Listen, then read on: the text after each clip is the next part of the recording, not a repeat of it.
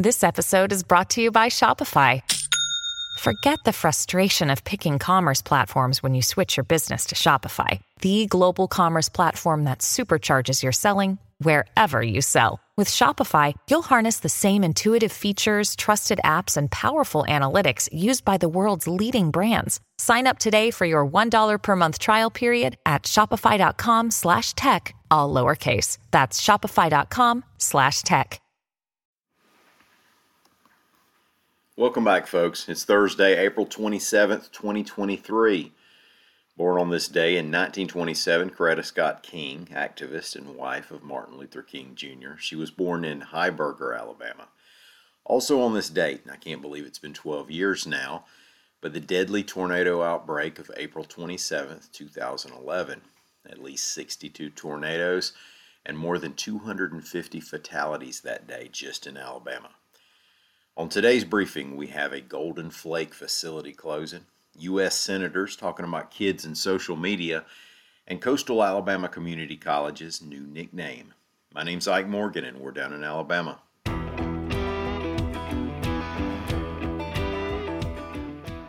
The historic Golden Flake manufacturing plant in Birmingham will be closing this July, reports AL.com's William Thornton. Of course, Golden Flake is an iconic Birmingham and Southern brand of potato chip, with its sweet heat barbecue and many other flavors and its years of advertising with Southern college football programs. Golden Flake was founded in 1923 in the basement of a grocery store in North Birmingham. Utz Brands, the Pennsylvania company that has owned Golden Flake since 2016, says it will keep making the chips. The company said around 175 employees in Birmingham will be laid off.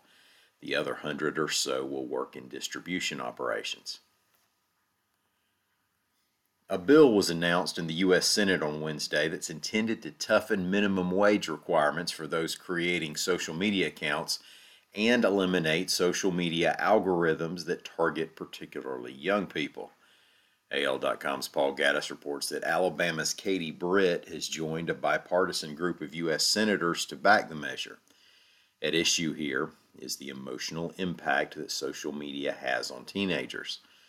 The 4 senators, 2 from each party, pointed to a CDC study finding that 57% of high school girls and 29% of high school boys felt persistently sad or hopeless. They also pointed to rises in screen time and depression cases that seem to mirror each other. Said Britt, quote, "This bill steps out and does what we need to do. It allows parents to be back a part of the conversation, and it also makes sure that big tech cannot prey on the emotions of our children." Senators Tom Cotton, Chris Murphy, and Brian Schatz joined Britt at the announcement. They all have school-age children. The most recent evolution in the consolidation of 3 lower Alabama colleges was a big one, choosing a single nickname for the sports teams. A little background.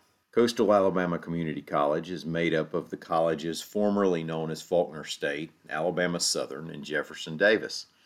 Sports teams have been playing at the former school's main campuses under their traditional nicknames: the Sun Chiefs, the Southern Eagles, and the Warhawks.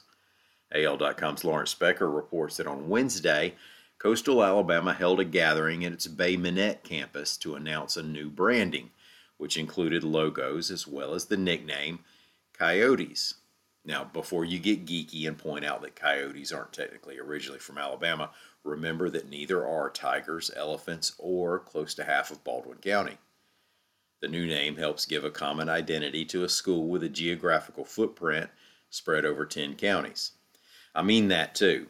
There are campuses, classrooms, or facilities on some level in Bay Minette, Atmore, Bruton, Fairhope, Gulf Shores, Monroeville, Thomasville, Gilbertown, Jackson, the Academy at the Fairhope Airport, the Alabama Aviation Center at Brookley Field, the Foley Career and Technical Facility, the North Baldwin Center for Technology, the South Baldwin Center for Technology, and Fountain Correctional Facility.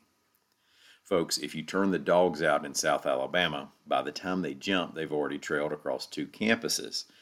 And now all those campuses are yelling, "Go Yotes," in unison. Thanks so much for listening. We'll be back here again tomorrow.